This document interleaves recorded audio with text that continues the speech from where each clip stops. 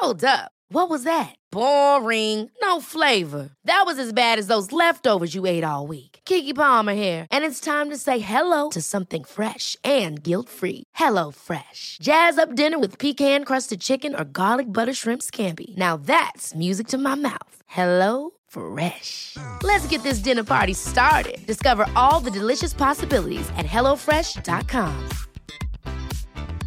Life is full of awesome what-ifs, and some not so much, like unexpected medical costs. That's why United Healthcare provides Health Protector Guard fixed indemnity insurance plans to supplement your primary plan and help manage out-of-pocket costs. Learn more at uh1.com.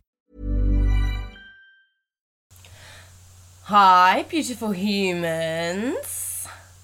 If you detect a slight tone of annoyance in my voice, that would be because Rebecca has fucked up.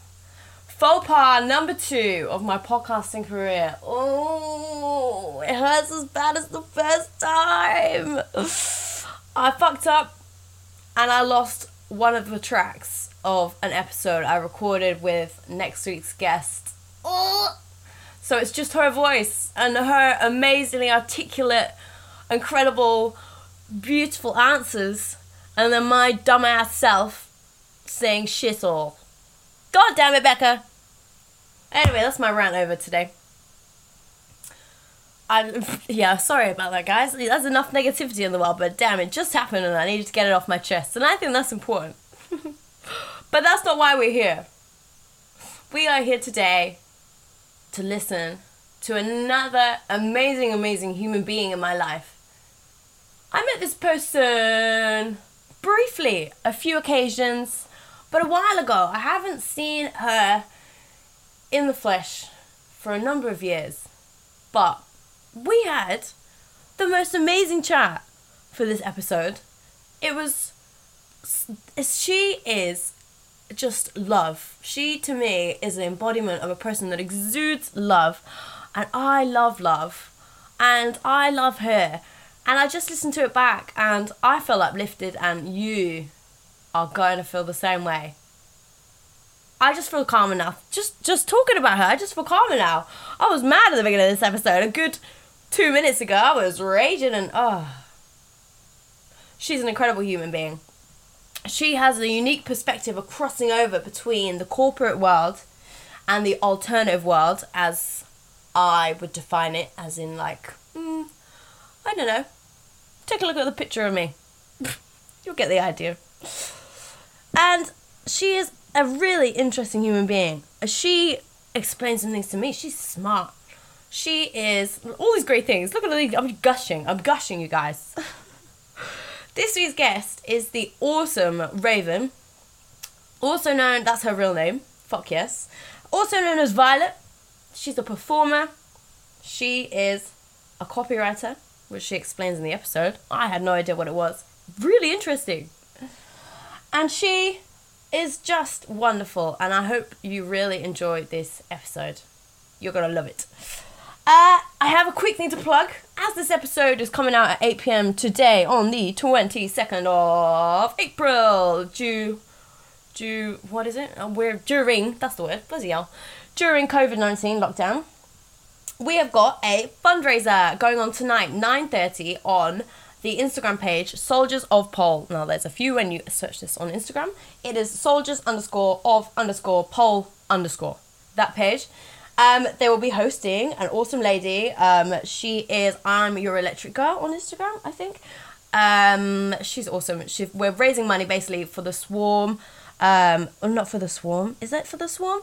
It's for a hardship fund for sex workers, because basically in America they are written exclusively out. I said this last week. They are written exclusively out of financial COVID aid. And in the UK, it's exceptionally difficult for them to access it as well. So please give generously and enjoy a really entertaining night. What else are you going to be doing? Anyway, back to this week's episode. Woo! If you wouldn't mind, please leave me a rating and a review.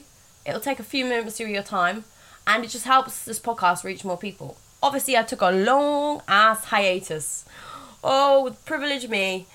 And I feel like it's probably dropped below the radar again. So that would make my absolute day if you could please. If you'd like to find me anywhere else online, you can find me on Instagram only at Riots and Crows. That is RIOTSANDCROWS. Everywhere else on the internet, OnlyFans, Twitter, all the good stuff. I'm Cats and Crows at KATSANDCROWS. Yes, my friends. Okay. Well, please enjoy this really beautiful episode of a really wholesome, multifaceted, incredible human being. She is Raven, and please welcome her to episode 35 of Crowversation. When I was growing up, all my role models were male. I didn't see anyone I could relate to in the press, online, anywhere. Now, I'm surrounded with the most phenomenal women. They've each endured unique hardships and survived. More than survived, they thrive. But still, women are not equal in the world, not represented in the media, not treated equally online, and still subjected to sexism in everyday life. Alternative women especially are more a hashtag than they are real humans. I want to change that. I want you to see the women I see. I want you to hear them. This is Crowversation.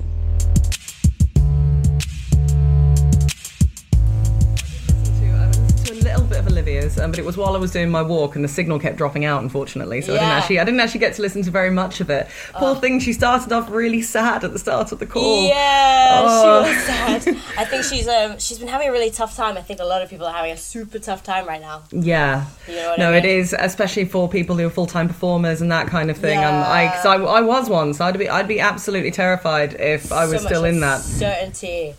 Yeah, I mean, there's uncertainty in my industry hugely as well. Really? I'm quite lucky. Yeah, I can talk about. I mean, obviously, I can talk about this properly Yeah. when we actually. Oh, I suppose we're Well, having the conversation now, aren't we? Yeah, let's do a formal introduction, human beings. Cool. Welcome Absolutely. to episode, what are we on, 35 of Crowversation with my beautiful friend here, Raven. Hi, Raven. Hi, Becca. How you doing? How are you? Yeah, I'm all right, you know. I'm having a nice time because I've been having really inspiring chats with loads of awesome human beings. Nice. So I feel like I'm doing good. How are you?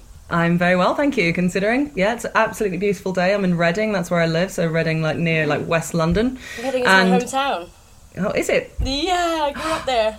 I didn't. How did I not know that? I don't know. I feel like sometimes it comes up in conversation, but I never usually make sense. I didn't make much sense when I met you. I was still in the midst of my alcoholism, so I didn't. Oh, I am still in the midst of my alcoholism, so that's fine. We've probably got along just How long fine. have you lived in Reading? Just a year, literally a year to pretty much the week, actually. Really? Yeah, I haven't long moved here. long finally? I moved here, Easter bank holiday last year. Nice. Oh yeah, So- Easter coming up. Yeah, Easter. Today's Maunday Thursday, isn't it, or Oh, I whatever never they know. call It it? changes every year, Raven. Yeah, no, it is. I know that it's definitely this weekend because it would have been Resistance Festival this weekend. What's Resistance Festival? So Nice. if you're into industrial or electronic music at all, Awesome. then Yeah. if you are, then it's something you might have heard of. I feel It's like I've heard the name. Do they have yeah, performers? it's small. Oh, so this year, gosh, who was playing this year? Straftans are playing this year. Who else? In the past, Three Teeth have played. Oh yeah, I know. Oh God, I must have erased the lineup from my brain in pure Obviously, trauma. on the spot. But very Yeah. like big, kind of not like Nine Inch Nails like level of famous, but certainly very decent. All the It's quite a decent. big part of the alternative scene, isn't it? Yes, huge, and like people came from all over the world, and it was a really big community, you know. So it's a real, and this was the first year that it was coming back. 2020 was the first year, I think, Really? in 4 years that it's run. That's so annoying. Yeah, and there was a huge, like, massive, like, ground up sort of project from people and fans trying to get it back And up that's and running someone's again. hard work too. Yep, yeah, and it was happening, and it sold out, and it was going to be amazing, and it's all in Sheffield, so it's a weird cool. place to go spend your bank holiday weekend. We but all travel to weird places for festivals, don't we? Oh, Have we you been really to Reading do, yeah. Festival? What's that? Have you been to Reading Festival? No, never. No, What? and Reading Festival always happens. Unhygienic. Oh God, well, yeah, totally. Well, it probably won't happen this year because of it. No. But yeah, no, Reading Festival happens around the same time as Infest does, which is another like electronic festival, basically. Yeah. Another electronic, not so much industrial music, more alternative electronic. Cool. So to escape the children, because there are many of them at Reading Festival. Yes. Oh wow, I was one of them. Yeah. Well, Yeah. you were one of them. You were I one of them. was Sorry. one of them once. Oh, excellent. No No, more. I would have done when I was younger, definitely. But the Yeah. lineup's not been so great. I would still be theoretically up for it if it was decent lineup. But It's that's a all real right. mix. I think they've really tried to broaden it, but I don't think that works in an alternative way because there's so many aspects to it. People think of alternative people as just one genre, but it's such a huge thing. It's like sex work. It's like a huge umbrella, isn't it? Oh yes, absolutely. Yeah, no, totally. I mean, would it still be considered an alternative festival? Actually, I don't think so. No, I don't think it is. No, it's quite. It's hard to define now. I was even having this conversation with someone on their podcast the other day. Yeah. Because they were more of a sort of normal person, I would say. I hate to use the word normal. It's so... I know. We need better indistinct. words. Yeah. Non-alternative. Non-alternative. but Mainstream not- person. not- yeah, mainstream, let's say Mainstream, that. yeah. And explaining to them all this, the huge culture of the alternative world. And the presumptions that people have about the alternative world are so off still. Yes, I no, they think- massively are. They're less hostile now. I would say I agree. that things have changed a hell of a lot since you and I were kids. I imagine when it was actually dangerous to It be an was. alternative person. People were beaten up and killed. I was. Were yeah, you? yeah, a couple of times. Yeah, no, I had, and I had many more near misses as well. Really? So yeah, like quite a lot, and police were involved several times, and Did that I affect got you a lot? yeah. Pardon? Did that impact your life a lot? If anything, it just made me kind of more determined. Taught me that Yeah. taught me that I was quite scrappy, which Yeah. I think is a useful thing to know about yourself. You learn a lot about yourself in a fight, right? You really do, yeah. I mean, Basis you of know, fight so club. not that I'm a violent person at all, not at all. It was No. always very much help like sorting out me and myself and my friends and things like that. But yeah, no, it was once upon a time it was dangerous, genuinely dangerous to look even slightly alternative, Yeah. and it's not anymore. I never feel like, well, has it happened to me recently? It's been a very long time since I felt in danger because of being alternative. Likewise. Being a woman, I felt in danger. Yeah. That's still a thing, but not as a goth or a rocker. Or Not for looking or different for standing out. Yeah, exactly. Just Yeah. being a female, that does seem to come with its own problems still, unfortunately. And You've got quite a unique perspective though. yeah. Because you're an alternative person in what you said as a corporate world, is that right, Raven? Yeah, no, that's very true. Yeah, I exist in both realms. What's your yeah. experience being a woman in either world? Well, I feel like that would be really interesting. but yeah, no, absolutely. So as you say, yeah, I kind of have I work for a creative agency. So I work with corporations, not as a corporate myself, but I work with them all the time. I'm a copywriter, and but I do work with clients as well, and very big corporations, like some of the biggest groups in the world. I help them with marketing and so on. So as a result, I have to work with board members all the time and all sorts of things like that. And yeah, it's interesting. I'm quite lucky that I can still be a vaguely alternative person and still work with them, because I'm working for an agency, and they expect agency people to be cool and quirky and creative. They don't Is that the necessarily want stereotype? another stiff in a suit. They want. I see. And so I do tend to take my piercings out, but I've got to have my head shaved, and I've got, various other quirks about me that don't necessarily get conveyed through just how I look. And as a result, they quite like wheeling me out in front of clients. Oh, look, someone you Shiny picture when pony. you think of a creative agency, especially the creative side, which is what I'm on. I look like that. Awesome. But yeah, no, it's been interesting. I've come across some barriers as a woman, certainly, in the industry. They're very reluctant to. For instance, I've worked partly as a creative director before, or at least supporting creative directors on projects, and I found that board members don't tend to take female-led concepts very seriously. Yeah.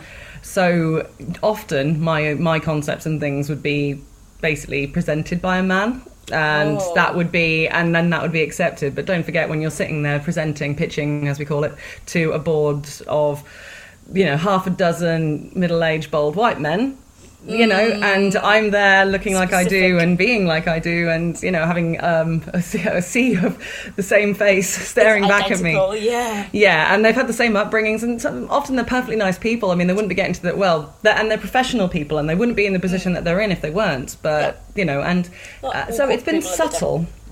It's been subtle, but it has been there. And for instance, I've moved jobs recently, which has had its own challenges considering the lockdown. Oh my gosh, Yeah, so I had 3 days of meeting about 200 people, and then got sent home. So yay. Oh wow, is that all right, so, huh? Is that all right though? Are you It's stable? okay. Yeah. It's all right. Yeah, no, Okay. I've dealt with it as well as I think I can. It's been interesting, but yeah, it's been busy. Yeah, no, I've made the best of it. I think I'm quite lucky because I've worked on the road a lot in my time. I've worked from home a lot, so it's not completely new to me to working from home. I can, you know, I'm pretty motivated. I can get stuff done. Yeah. But yeah, getting used to a whole new company, massive company as well, big global company with big processes and all of a very, very different way of working. Very impacted by a global event. Yeah. Oh, hugely so. Yeah, no, and it's been interesting. They've dealt with it very, very well, actually, and I should be safe, which is good. Are they a good company?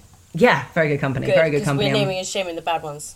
Yeah, totally. No, they've been really, really good. And what I was going to say about them was I'm working for the first time in my career, and I've got quite a long one, with another woman, and as a copywriter. So so we're both there's several so copywriters. I'm a senior copywriter, and so is she, and we have other copywriters as well that we work with who are more junior to us, so we get more involved with the strategy side of it, more of the creative side of it, coming up with concepts as well as just writing the stuff. So copywriters are business authors. They basically write, you know, not everybody knows what they are, but they write. I think they're one of those abstractly named jobs, aren't they? It is a weird name, and I don't think it works very well at all, but you know, it's one of those weird industry terms that we've never quite gotten away from. So sometimes I say copywriter and people think it's got something to do with copywriting law or copying stuff sometimes, but not very often. No, it's basically business author is what I generally put it as. It's writing to sell in some way, or writing to brand in some way, writing for advertising. Quite fundamental to like a corporation, I would think. Fundamental to any kind of business anywhere, actually. Yeah. You don't know. People do copywriting all the time. If you're writing the intro and outro to your podcast, that's your copywriting. Is it? Yeah. Writing social media posts, which are more business orientated, that's copywriting. Oh, I didn't know that. Great language. Thank you. Yeah, you're very welcome. No, every time you're writing to promote something, to sell something, to explain something, you're doing copywriting.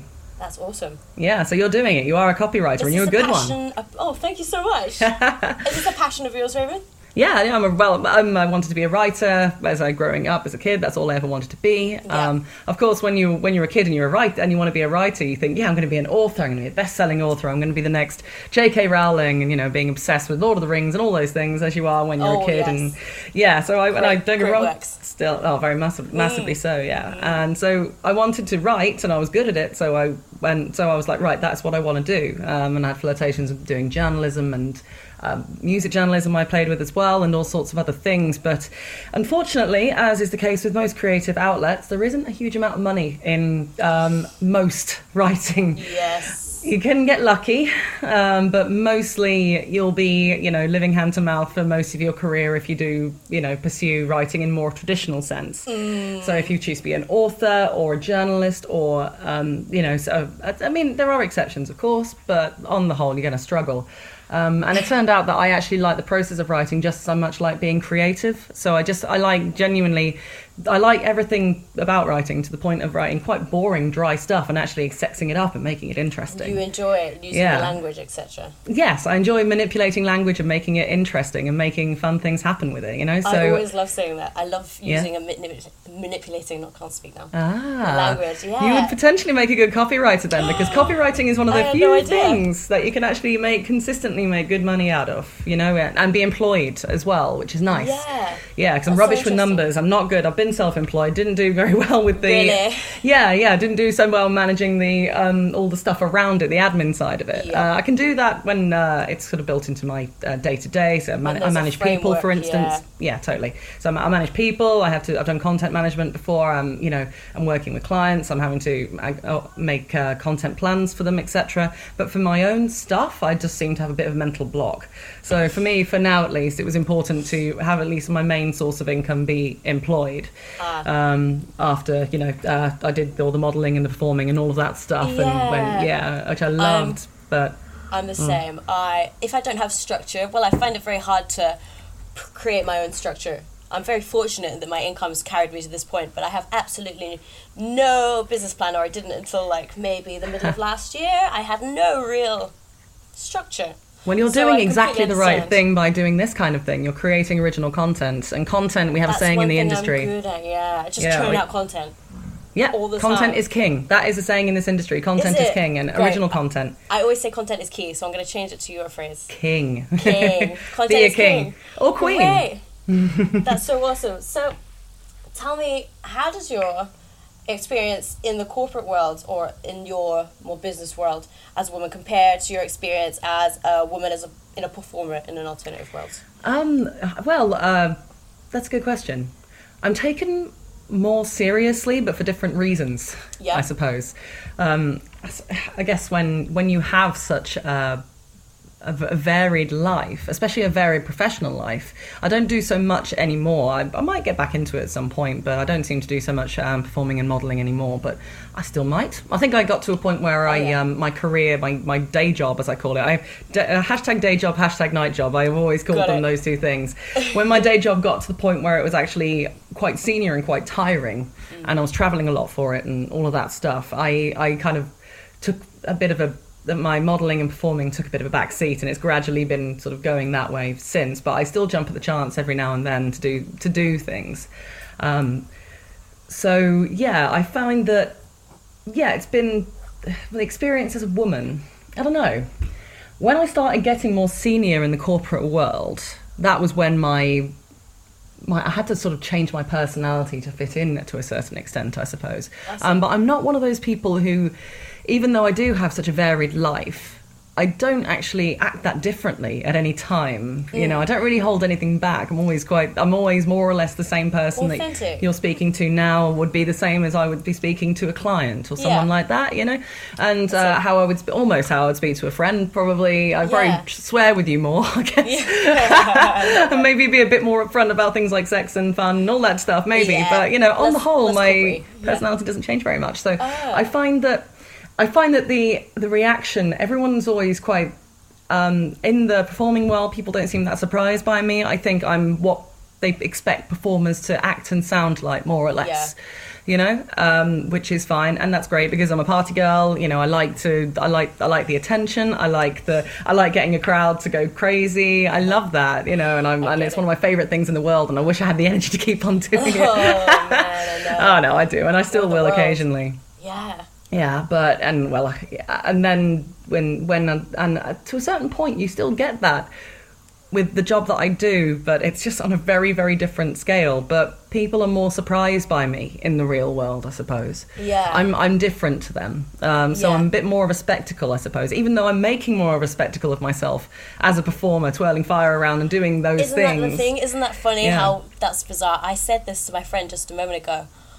I feel more exposed, like, on stage, like, doing anything like that as I ever would, like, just speaking to a crowd or something.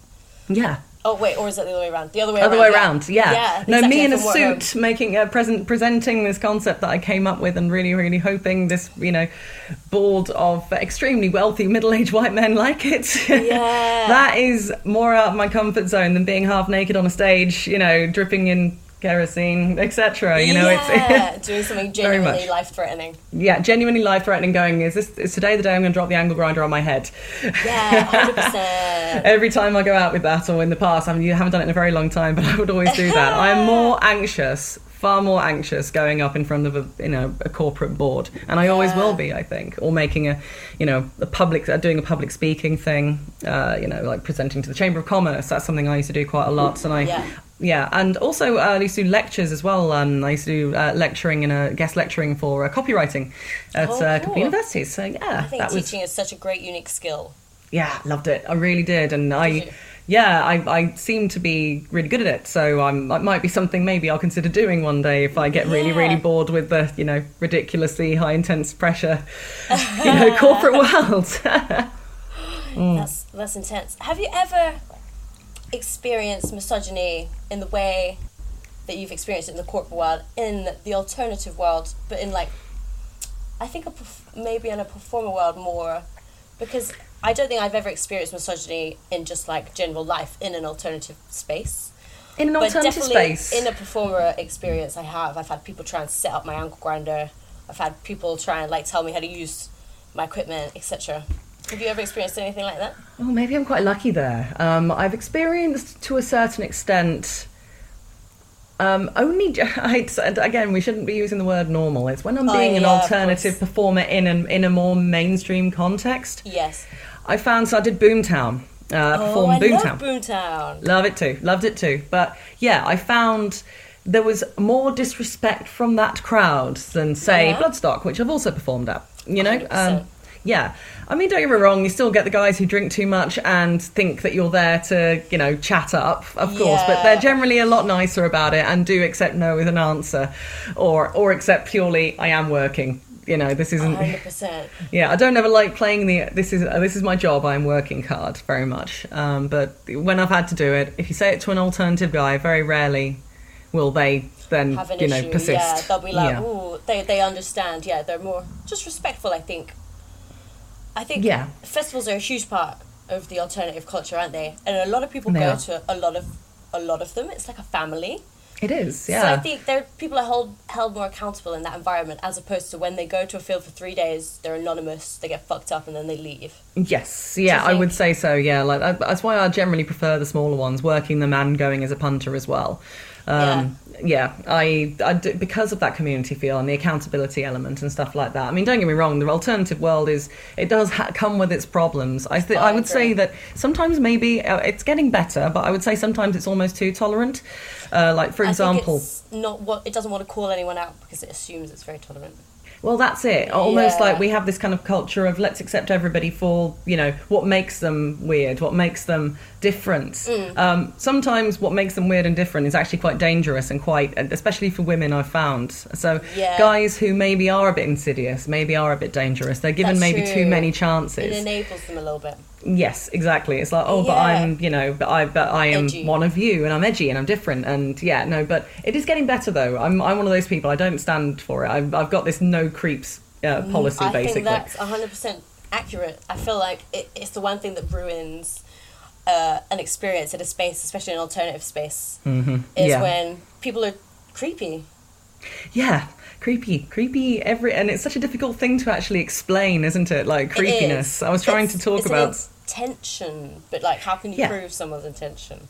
Yeah, it's an intention. Well, it's almost when they almost mask their intention. You know, based on your reaction, it's a joke or it's it's a genuine thing, and they're almost like that's what it feels like. It feels like you're being tested almost by creepy guys. Yeah, not just creepy guys. I'm sure there are creepy girls as well. Of course there are. I've had I'm 30 now. I think probably in my life I've experienced maybe one hand's worth of creepy women. I think, and several hands plus, maybe up into the dozens of guys. But we're not here to, rip on guys, hopefully. No, of course not. It's human beings. If a human being is going to be horrible, they're going to be horrible, aren't they, Absolutely. The last time I saw you in person, I think we were at a club in London, weren't we? A fetish club? Was it? I think I saw you in Fire. Yes, you just yes. I was actually trying to think about when we last saw each other.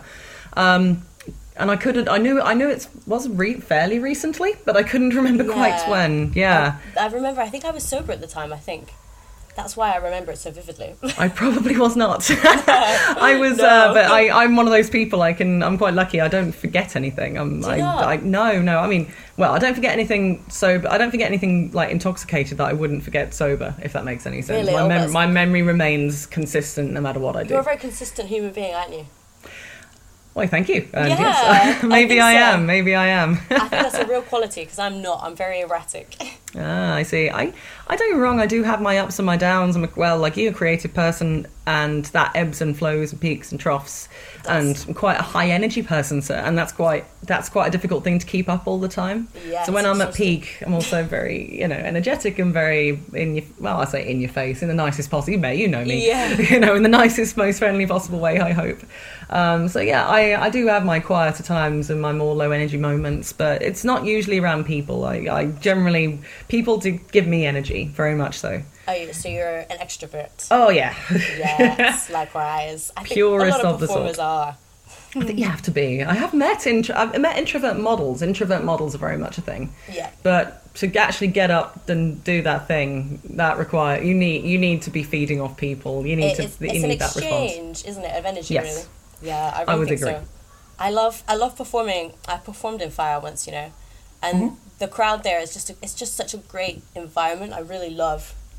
I love performing there. Have you performed there? No, I haven't actually, because I think it probably would have been Antichrist, wouldn't it? That's right, yeah. Yeah. I think it was. No, I'm never, one of the few major alt fetish events that I haven't actually performed at. I've pretty much done all of them except for Antichrist. I've never performed at TG, and it bugs me.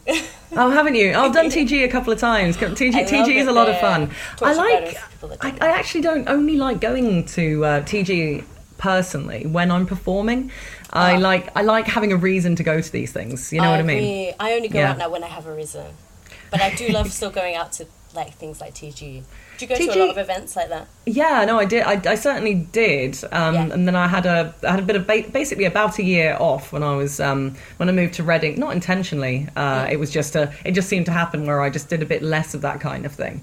Missed it hugely. Bought loads of tickets to loads of events coming up in the next few months, and look at what's happened. So I'm going to stress. But one of the reasons why I've never performed at AC, I've been asked to a couple of times, but actually that is almost the event that I always go to as a punter. It's kind of that divide. Yeah, I like having one that I only am ever in, punter mode. It does change it, doesn't it? Because I used to run a club night, and the whole premise, the whole pretense of it changes when you're working. It does, yeah. I mean, and I like it, and I can still have fun. And it is nice to have a space to kind of go and hide away in, or go and have a conversation in, and that kind of thing. And having a base, having somewhere to put your bag.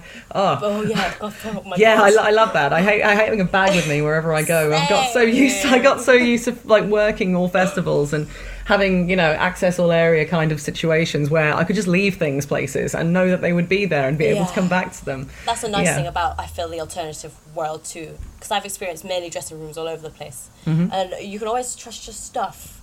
I feel like I've never had anything go missing. I don't want to. Oh man, I've had things accidentally. Whose bra did I end up with once? Oh no. Oh, Romany. Do you remember Romany? Maybe. Yeah, I know the name actually. Yeah. Yeah. I haven't heard from her in a while actually, but me and her we ended up on the same circuit of shows for a little while. Yeah. And I remember I think it was one of the Sexhibitions. I can't remember which one, but I think it was one of them. And I came away with some weird stuff, extra, because it was really small. It was a bit chaotic, that one, wasn't it? Yeah. They both were for a model. It was great fun. Loved it. I'd do it again in a heartbeat. Yeah. It's a shame it's not on anymore. But I remember I came away with quite a nice bra, and I remember thinking, oh, this is definitely not mine. It did actually fit, surprisingly. I remember trying it on. And I was like, right, I don't know. I was sharing a room with probably 50 models in and out. Where do you even start? I know, exactly. So I went, right, I'm just going to... I don't know what I'm going to do about this. So I posted it on Facebook, what do I do? And about a day later, I saw Romany put a status up saying... I don't mean to be funny, but who's got my bra? And I remember me and her were quite close together when we were getting dressed because we've always been friends. And I was like, that was me. So then I sent her the bra back and to wherever she was living at the time, Essex, I think. Oh wow! I'm forever posting my friends' clothes. I have a lost property box in my house. Oh yeah, no, I've all done it. I remember always getting changed. This Mother's Day, celebrate the extraordinary women in your life with a heartfelt gift from Blue Nile. Whether it's for your mom, a mother figure, or yourself as a mom, find that perfect piece to express your love and appreciation. Explore Blue Nile's exquisite pearls and mesmerizing gemstones that she's sure to love. Enjoy fast shipping options like guaranteed free shipping and returns. Make this Mother's Day unforgettable with a piece from Blue Nile. Right now, get up to 50% off at BlueNile.com. That's BlueNile.com. Hold up. What was that? Boring. No flavor. That was as bad as those leftovers you ate all week. Keke Palmer here, and it's time to say hello to something fresh and guilt-free. Hello Fresh. Jazz up dinner with pecan-crusted chicken or garlic butter shrimp scampi. Now that's music to my mouth. Hello Fresh. Let's get this dinner party started. Discover all the delicious possibilities at HelloFresh.com.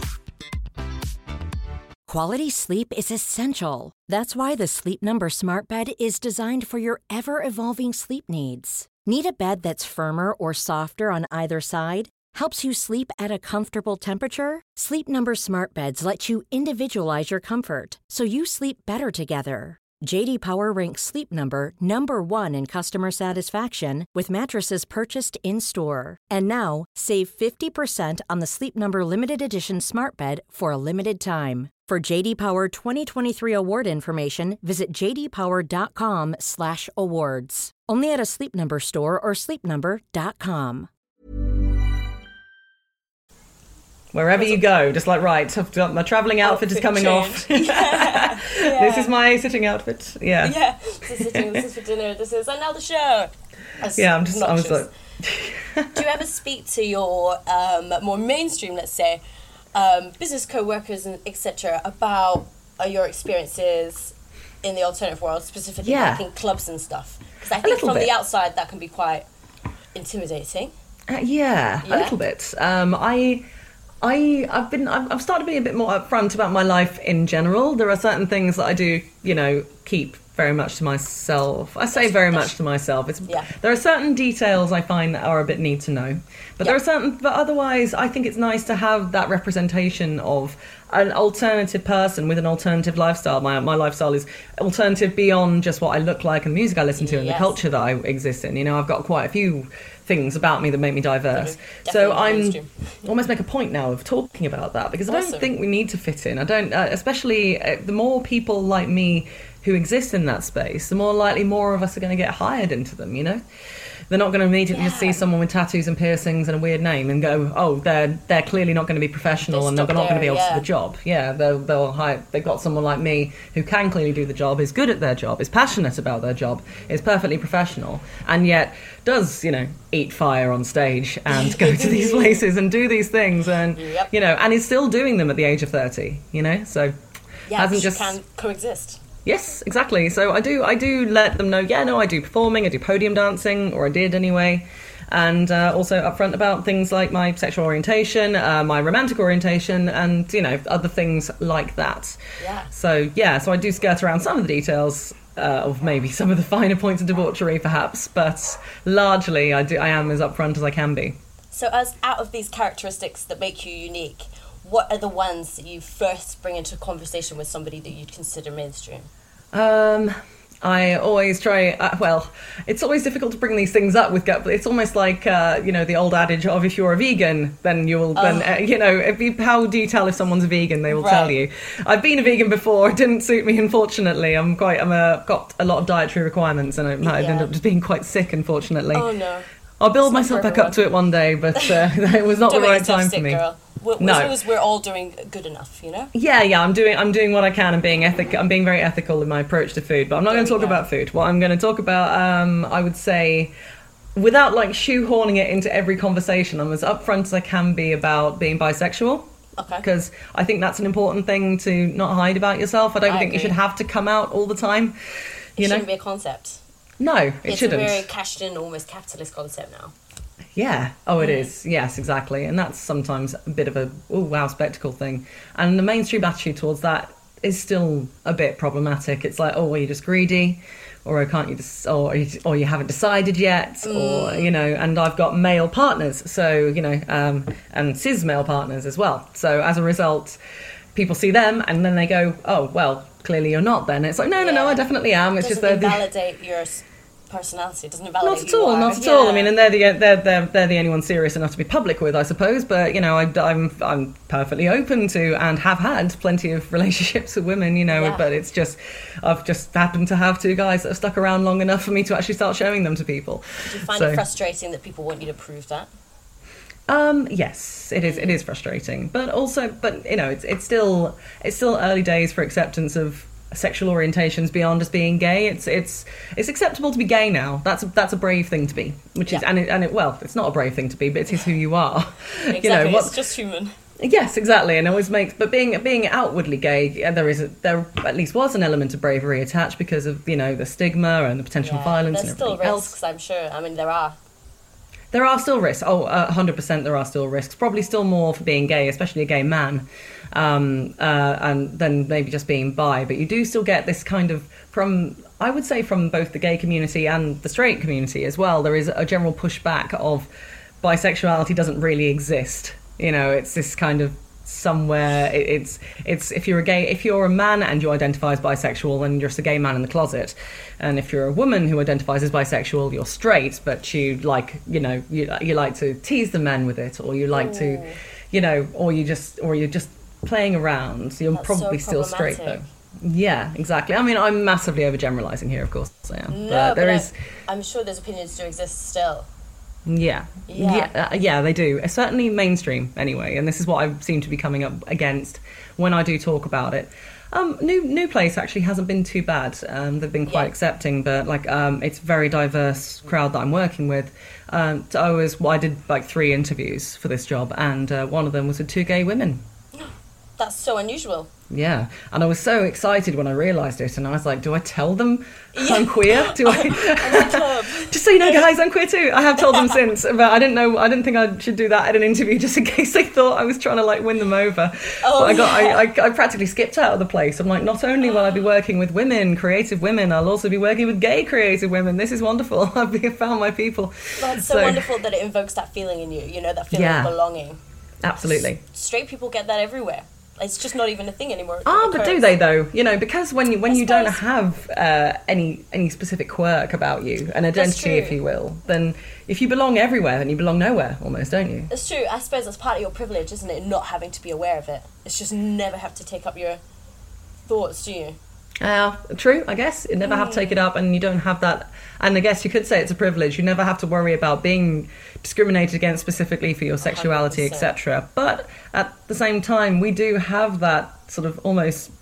We are special, and we know our people, and when we meet our people, you have a people. You know, we have a people, someone that you can go to, a family almost. Yes, exactly. And even if you meet that, even meeting somebody for the first time, it's an alternative thing that only alternative people of any subculture really. We know our people, don't we? We walk past one of us in the street, and we know they're one of us straight away. You feel comfortable, or you feel more comfortable. Yeah, exactly. And you would hope that they'd feel more comfortable with you, even if you just share a moment, eye contact, nod to them. You know that they're not going to cause you any trouble, and you're not going to cause them any trouble. That's right. And maybe you would be friends if you stopped and talked. You know, yeah. So to and have that's nice. common ground with another human being is so important. People are so quick to jump to difference. And I think we're whipped up that way by the media and stuff. But it is, you're right, really nice to find that common ground with people. That's why I quite like doing these podcasts. Even if I don't know the person so well, I just love finding out things about human beings that make people really human. You should be an anthropologist. Oh, I love that store, and I love the word, and I looked up what it meant once, so... I'm helping out with a friend who's studying to be a doctor of anthropology at the moment. Amazing. Yeah, and she's... a lot of brain work. A lot of brain work, yeah, and she's focusing specifically on polyamory. So she wants to speak to polyamorous people of various, backgrounds, especially queer identifying ones, queer orientated ones, shall I say, and just to find out how they do it and what their dynamics are and how they, get around it. And actually the conversations I've been having with her are very similar to the conversation I've just been having with you. This is what you would call a kind of an anthropological way of like exploring a situation. Yeah, so it's not so much a survey where you ask like set out questions and try and get it's actually research. A conversation and you get your insights more qualitatively as opposed to quantitatively. I think quality, and it's just so, it's a lost, not art, I don't want to call it an art form because anyone can do it, I suppose anyone can do art. Anyone can do art. Yeah, that's so true. Anyone can be creative. You can just have a conversation, and we don't nowadays. We find ourselves so distracted with our phones, etc. Yeah. And I really think this crisis has highlighted that, how much we want to be on the go constantly, or we are forced to be on the go constantly just to live in capitalist society. So, would you say that this crisis has made you more chilled out, etc., or is your life kind of carried on as normal? It's been interesting. Work has more or less carried on as normal. There has been some... I work in the business-to-business side of this agency, which is... so B2B, we call it. So business-to-business, it's basically businesses marketing and selling, essentially, to other businesses. But and that's been going quite well. That's kind of okay. But the business to consumer side, so the B2C, which I also have experience in, and I did a lot in my last role, but I'm not so much in that side now. That's been a bit different. That has been affected somewhat. The company are dealing with it extremely well, and it's all okay. But there has been, a bit of anxiety and some uncertainty, especially as I've literally just started, like 1 week before the lockdown.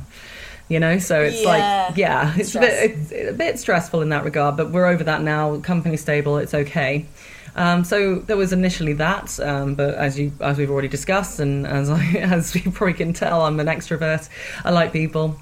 I've got one of my partners here certainly anyway, and we're having a nice time. But it's still having so many social events and so many friends so close and yet so far. And my other partner, I don't know when I'll see him next. And it's been.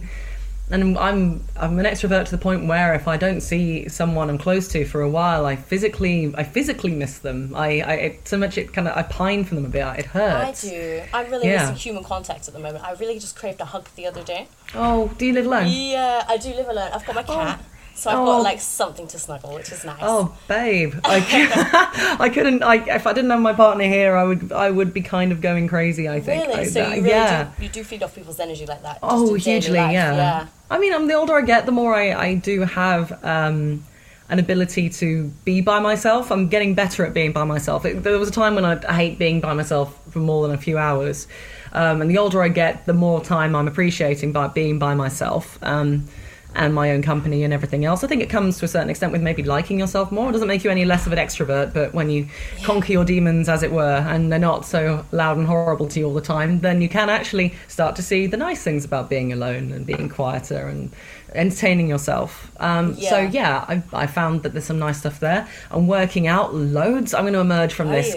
Oh yeah, loads. Yeah, awesome. I'm going to emerge from this buff. My other partner is a personal trainer, so he's been sending me workouts to do, and very lucky we've got lots of equipment here. Yeah, so I've got a rowing machine here, and I've got loads of weights and kettlebells and a bench. So good for the mental health. Oh yeah, totally. So what other things have you been doing to stay healthy during this madness? I've been doing lots of yoga. Oh, I love yoga. Yeah, lots and lots and lots of yoga. So about at least an hour a day, if not more. And I'm back to doing headstands, which is nice. So So I haven't done that for a couple of years, so that's pretty cool. That's awesome. And what else? I'm just trying to eat well. I eat a lot in general, so I'm just trying not to just capitalise on the fact that I'm by the fridge all the time now. I've started just opening my fridge just for fun, no. Just see what's in there, see if anything's changed. If it changed, who knows? Like that Black Mirror episode. Oh yeah, that's what this feels like. It's kind of it's like a global Black Mirror episode, isn't it? Oh god, I know. I keep seeing memes when is this Black Mirror episode going to end? I can't argue with any of them. It's very scary. No, oh god, I do hope it comes to an end soon. But I also, it does seem to be necessary. It probably should have happened sooner than it did. I think. Yeah, unfortunately.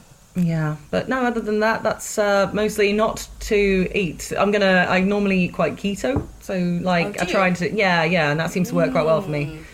So I high fats, low carb, zero sugar as much as possible. It's more of isn't it pre kind of farming? Pre-grain? A little bit, yeah. What's that called? Primal style of eating? No, not primal. I've forgotten the word now. have no idea. It kind of, but this primal is a basic concept where before pre-agriculture. Pre-agriculture, that's the word I was looking for. Yeah, so just you eat basically meat and vegetables in their original form, kind of thing. Well, kind of a bit like that, but a bit more focused on getting more fat into your diet rather than protein. Yeah, and I used to do that be hardcore with it. It's quite a difficult thing to keep up. But I really like cooking. I'm not a bad cook anyway. I won't say I'm a really good cook, but I'm pretty good. Do it for fun. Yeah, exactly. And so there's lots of really delicious stuff that you can make if you can, you know, throw a few ingredients together, and it's a lot easier doing that when you're at home all the time, I guess. Yeah. So that's nice. So being able to cook as much as I have been, it's been really, really cool. That's dope. How have you been connecting with your friends, etc.? Loads and loads and loads of video chats, loads and loads and loads of Zoom parties. Yes. Like all of the parties that were happening like in real life are now just happening digitally. So I'm not sure I like them that much. I find them quite exhausting. You know, like when there's several people on a screen at once and you're trying to keep an eye on what each of them are doing and also do things yourself. And I find it a bit exhausting after an hour or two. I find it's like, exactly. I'm like, my ears.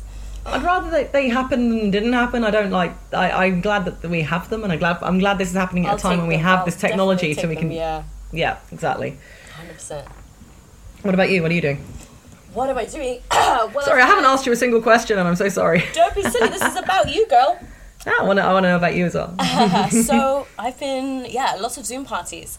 I keep Skyping with my family, which is really wonderful. My family is so supportive of me. That's good. They always check up on me and my younger brother. He's just bought a house but didn't manage to move. So he's in a terrible position right now. So my family are just being real good. I'm so fortunate for my family. I'm very grateful for them.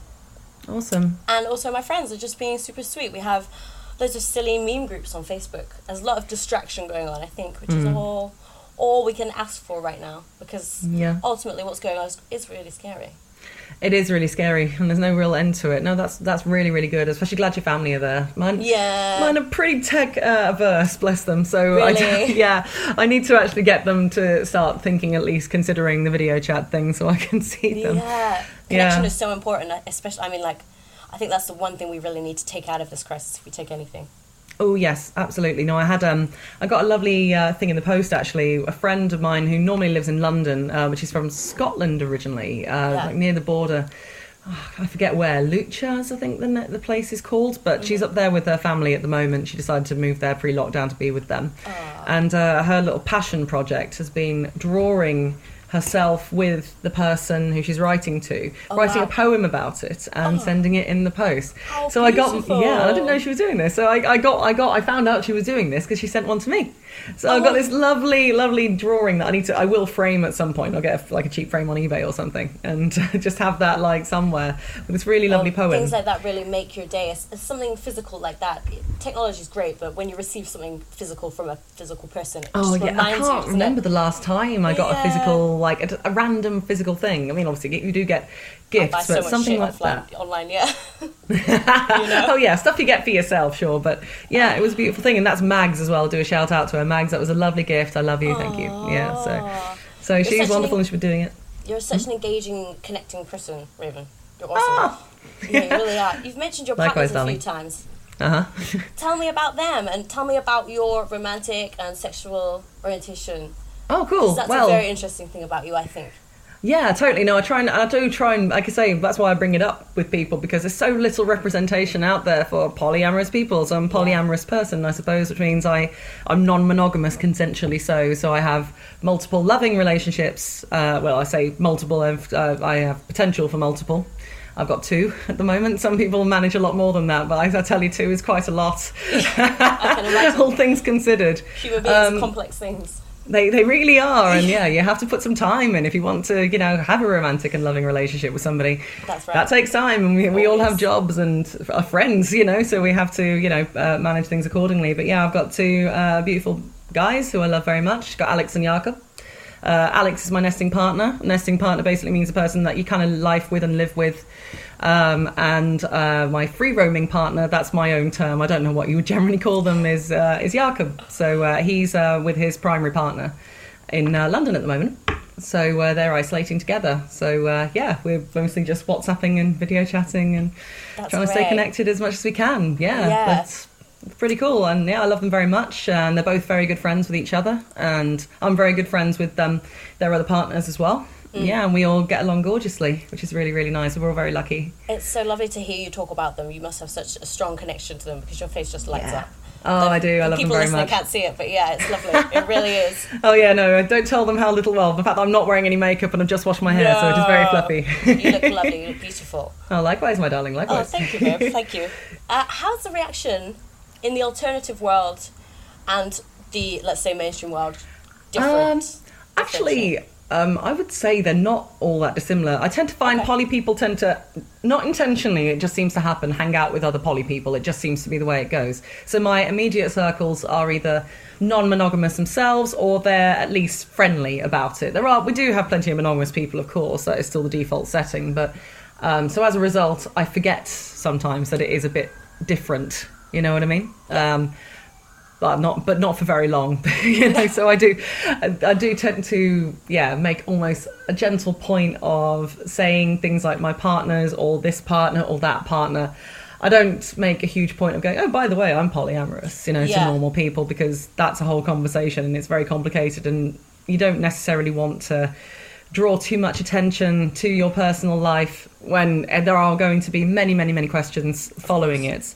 But yeah, you do get the standard questions of, oh, who do you prefer? Or, you know, oh, do you get jealous? Or, you know, and those are complicated questions that require a lot of insight, you know. Everyone does in most relationships, I would think they experience these emotions, yeah, of course. You know, so I'm quite lucky, actually. I'm not a particularly jealous person, I never have been. I've been non-monogamous in consensually, mostly anyway, before, when I say mostly, I've never been a cheater or anything like that, but my entire sexually active life, so from the age of about 16 onwards, essentially, I've been consensually non-monogamous. I've never really been one to be like, no, you are mine and you're only mine. And, you know, I've always been quite encouraging, even before I knew what polyamory was.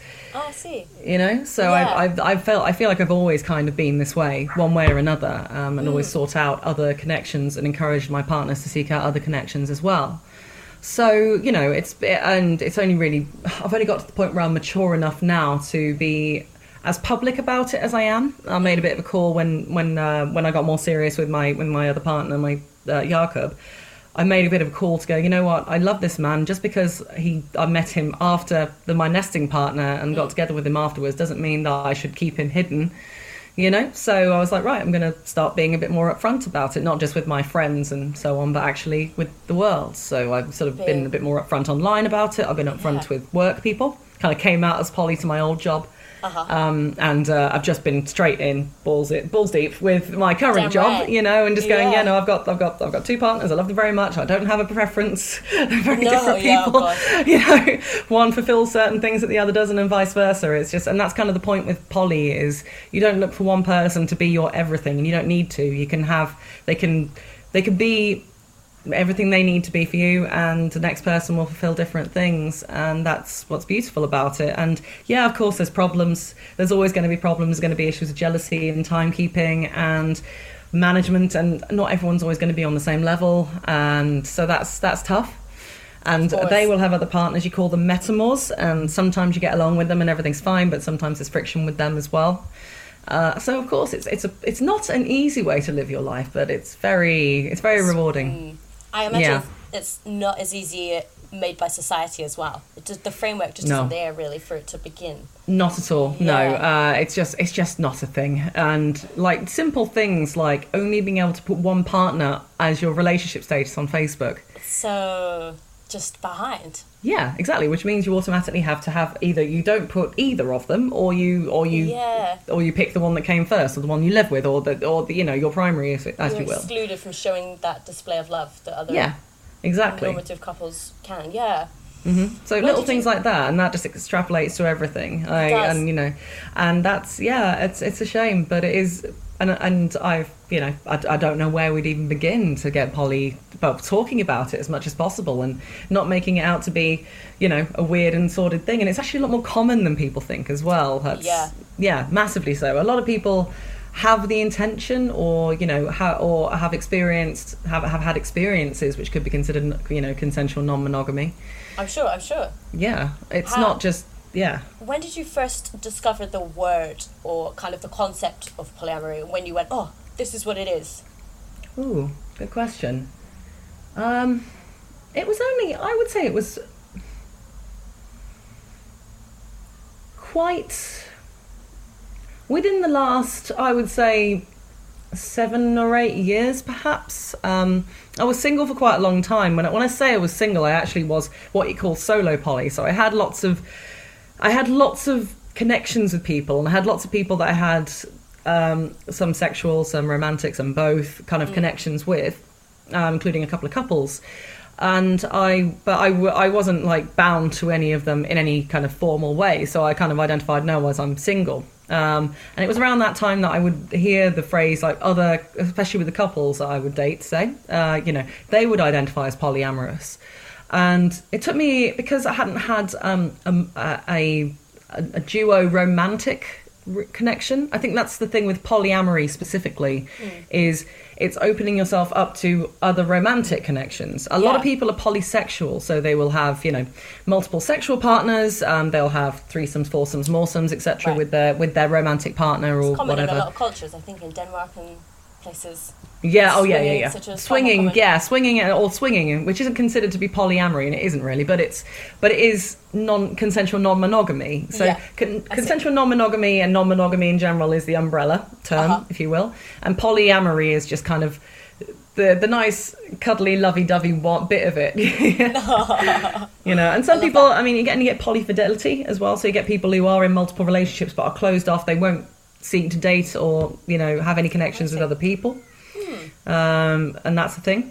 And there's all sorts of shades of things in between as well. It's kind of a spectrum, almost a romantic orientation spectrum. Absolutely a spectrum, yeah. I think same with gender, and we're realising that a lot about things. Not sexuality? So binary, sexuality. Yeah. It's beautiful. I think it makes the world so much more interesting. Oh gosh, absolutely, yeah. And we're only just scratching the surface as well. Like, poly is something I don't think in our lifetime it's going to be mainstream. At the moment, like I would say, sexuality has had its time, and now even though it's still difficult being a bisexual, especially a bisexual woman, I would say. Although no, actually, men have different challenges. It's still difficult. It's difficult to be bisexual, openly bisexual, full stop. So scratch that.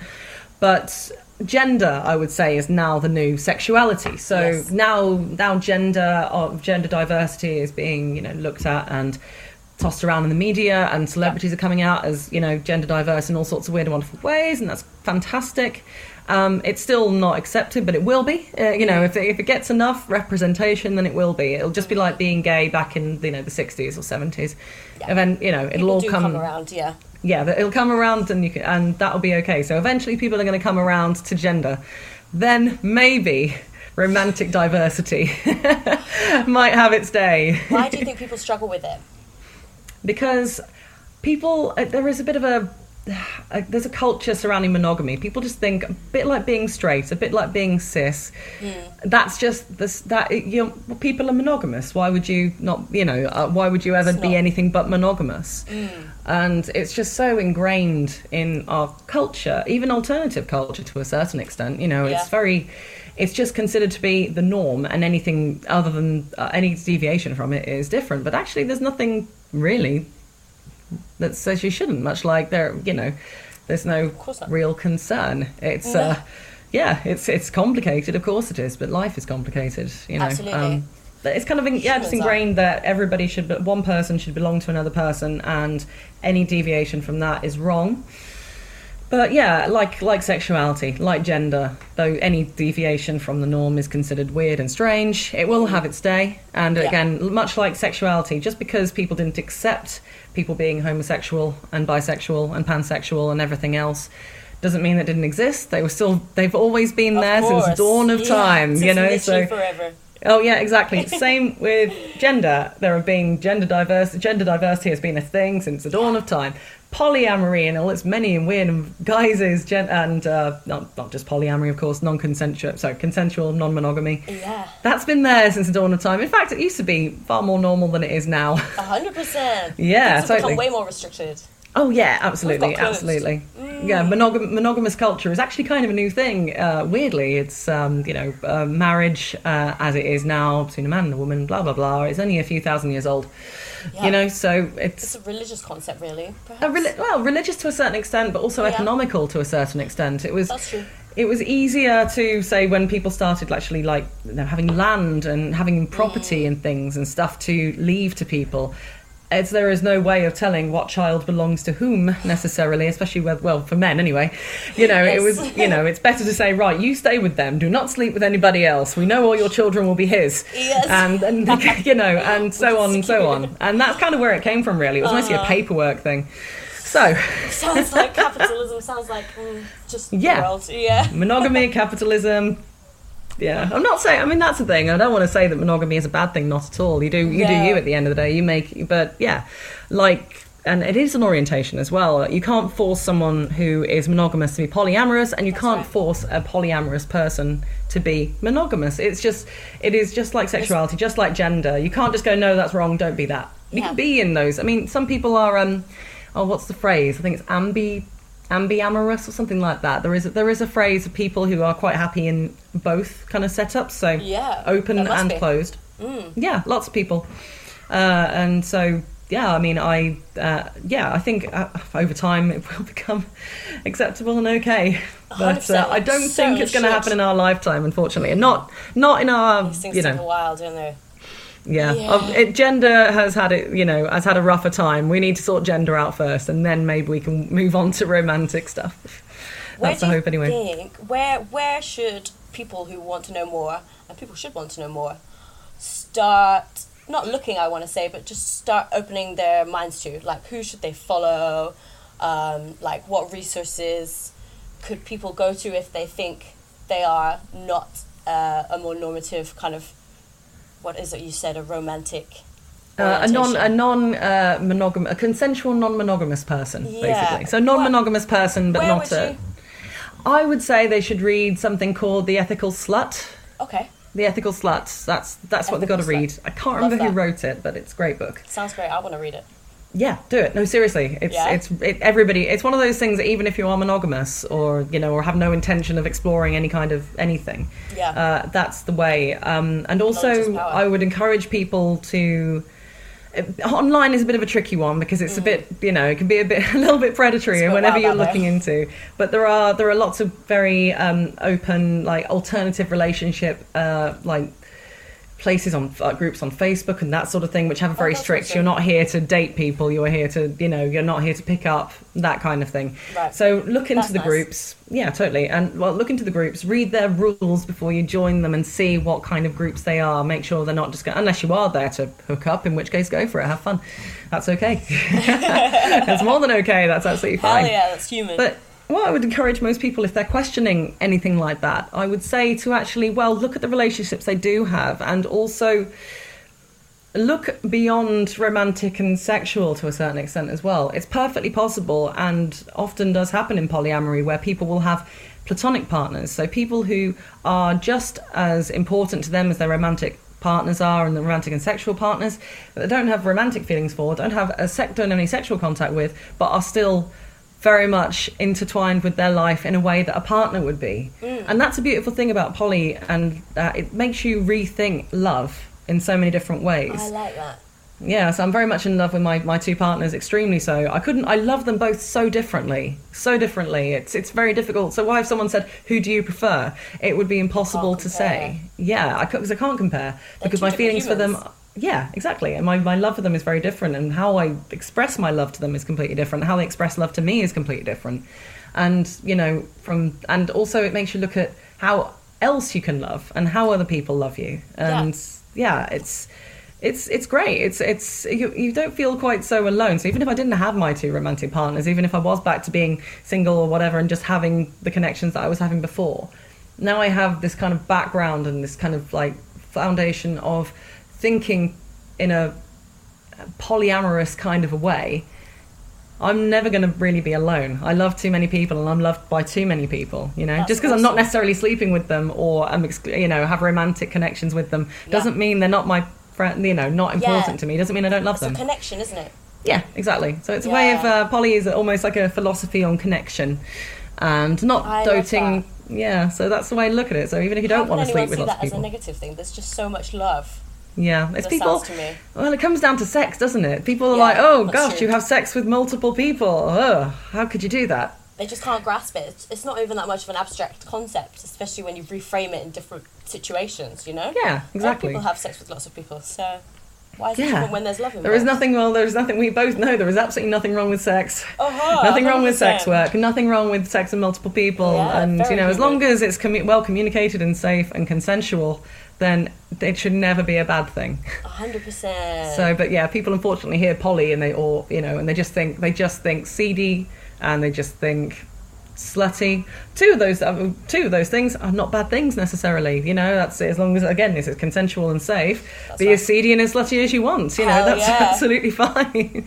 But it's still it's still got a stigma attached to it. People think it's just about sex, and for some people it is, and that is totally okay as well. Okay. At the end of the day, as long as everybody's happy and as long as everyone's getting the attention that they want, who cares? That's right. I love that. Yeah. You really do exude love, Raven. I can really tell that you do have that capability of so much love. It's I really do. Yeah. Need more people to love, man. Oh God, can we get that? Can we edit that out? No. No, that's staying right in there. That's a perfect wrap up. Thank you so much for coming and speaking to me. I've had You're so welcome. Raven, I've had a great time. Oh, good. Where can we find you on the internet? Oh gosh, am I even public on the internet anymore? I'm kind of a bit shut. I'm a bit shut down. I'm Violet. My modelling page on Facebook is Violet Raven, but it's quite it's badly neglected, I'm afraid. So if you want to look me up, Violet Raven as a performer. My LinkedIn is Raven Brooks, I suppose you could say. So yeah, if you want to follow me professionally. Yeah. What else? Yeah, no, I'm bad at the self-promotion thing, as you can probably tell, which is crazy considering what I do for a living. Yeah, it's funny how those things never match up to me. Yeah, totally. Maybe I need to be a bit more of a public persona in a different way. I mean, that's my whole thing, and I tell you, it's exhausting. Oh, I bet it is. Although it must be quite nice right now being a friend of the public. It is nice, it really, and it opens doors for this for me to be able to speak to so many interesting people, Totally. Yeah. No, I'm so glad we did it. I really enjoyed this. Yeah, I've really enjoyed it. I've had a really lovely time. What are you doing for the rest of your day? Right, so today about 4:00 I have a virtual work drinks thing that I've got to go to. Nice. Yeah, no, I've got half a day at the moment. So I worked this morning, but then I had from 12 onwards half a day of annual leave. Which I took partly to do this conversation, but also because I was supposed to be getting ready for this festival that I'm now not going to, and they wouldn't let us cancel the holiday. So I was okay, fine, I'll just take it. But then I've got to go back out, not only because they don't want people to suddenly take off loads and loads and loads of holiday. Oh my God, I imagine it's chaos. Oh yeah, exactly. Once the lockdown is lifted, everyone's going to be right, booking time, and so I get why they're doing it. I really do. So I don't begrudge them at all. So I was like, yes, okay, I'll take that off. But then I'm going to dip back in and have a conversation with about 30 people I've met for 3 seconds before the lockdown happened. And so I'm going to do that, and then I'm doing a virtual thing. A couple more friends of mine, Matt and Emma, if they listen to this, shout out to them. And what am I doing later? I don't know what I'm doing later, but this weekend is going to be lots and lots of virtual parties. Yay. Got to keep it up, haven't we? Yeah, totally. It would have been the festival, so all the DJs and all the bands are playing, and I'm doing live streams. I'm going to dip in and out of those, probably drink some Prosecco and eat a couple of Easter eggs. And, oh my gosh, yeah. Yeah, I've got 4 of them, and I'm really excited. Yeah, I keep buying them. They're all cheap at the moment, so. Oh yeah, no, every time I see one, and I've stopped myself. I deliberately bought 4 kind of semi-luxury, expensive-ish ones, and me and my partner are going to eat those. Yay! I'll probably have a couple of days off the diet, then get back on the diet. Yeah, treat yourself during this madness. Yeah, totally. So I've got a nice weekend ahead, nice long weekend. Go back to work on Tuesday. Oh, on Tuesday. So you got a long weekend. Nice. For context, guys, it's Thursday right now. It's Thursday afternoon. It is. This is Thursday. This episode will be coming out not next Wednesday, but the Wednesday after. Oh, cool. So link me up. Yeah, I will absolutely link you up. I'll let you know. I'll get the links and promo and stuff off you. Thank you so much again. You're super welcome, darling. Thank you, girl. Take care. Take care. Bye.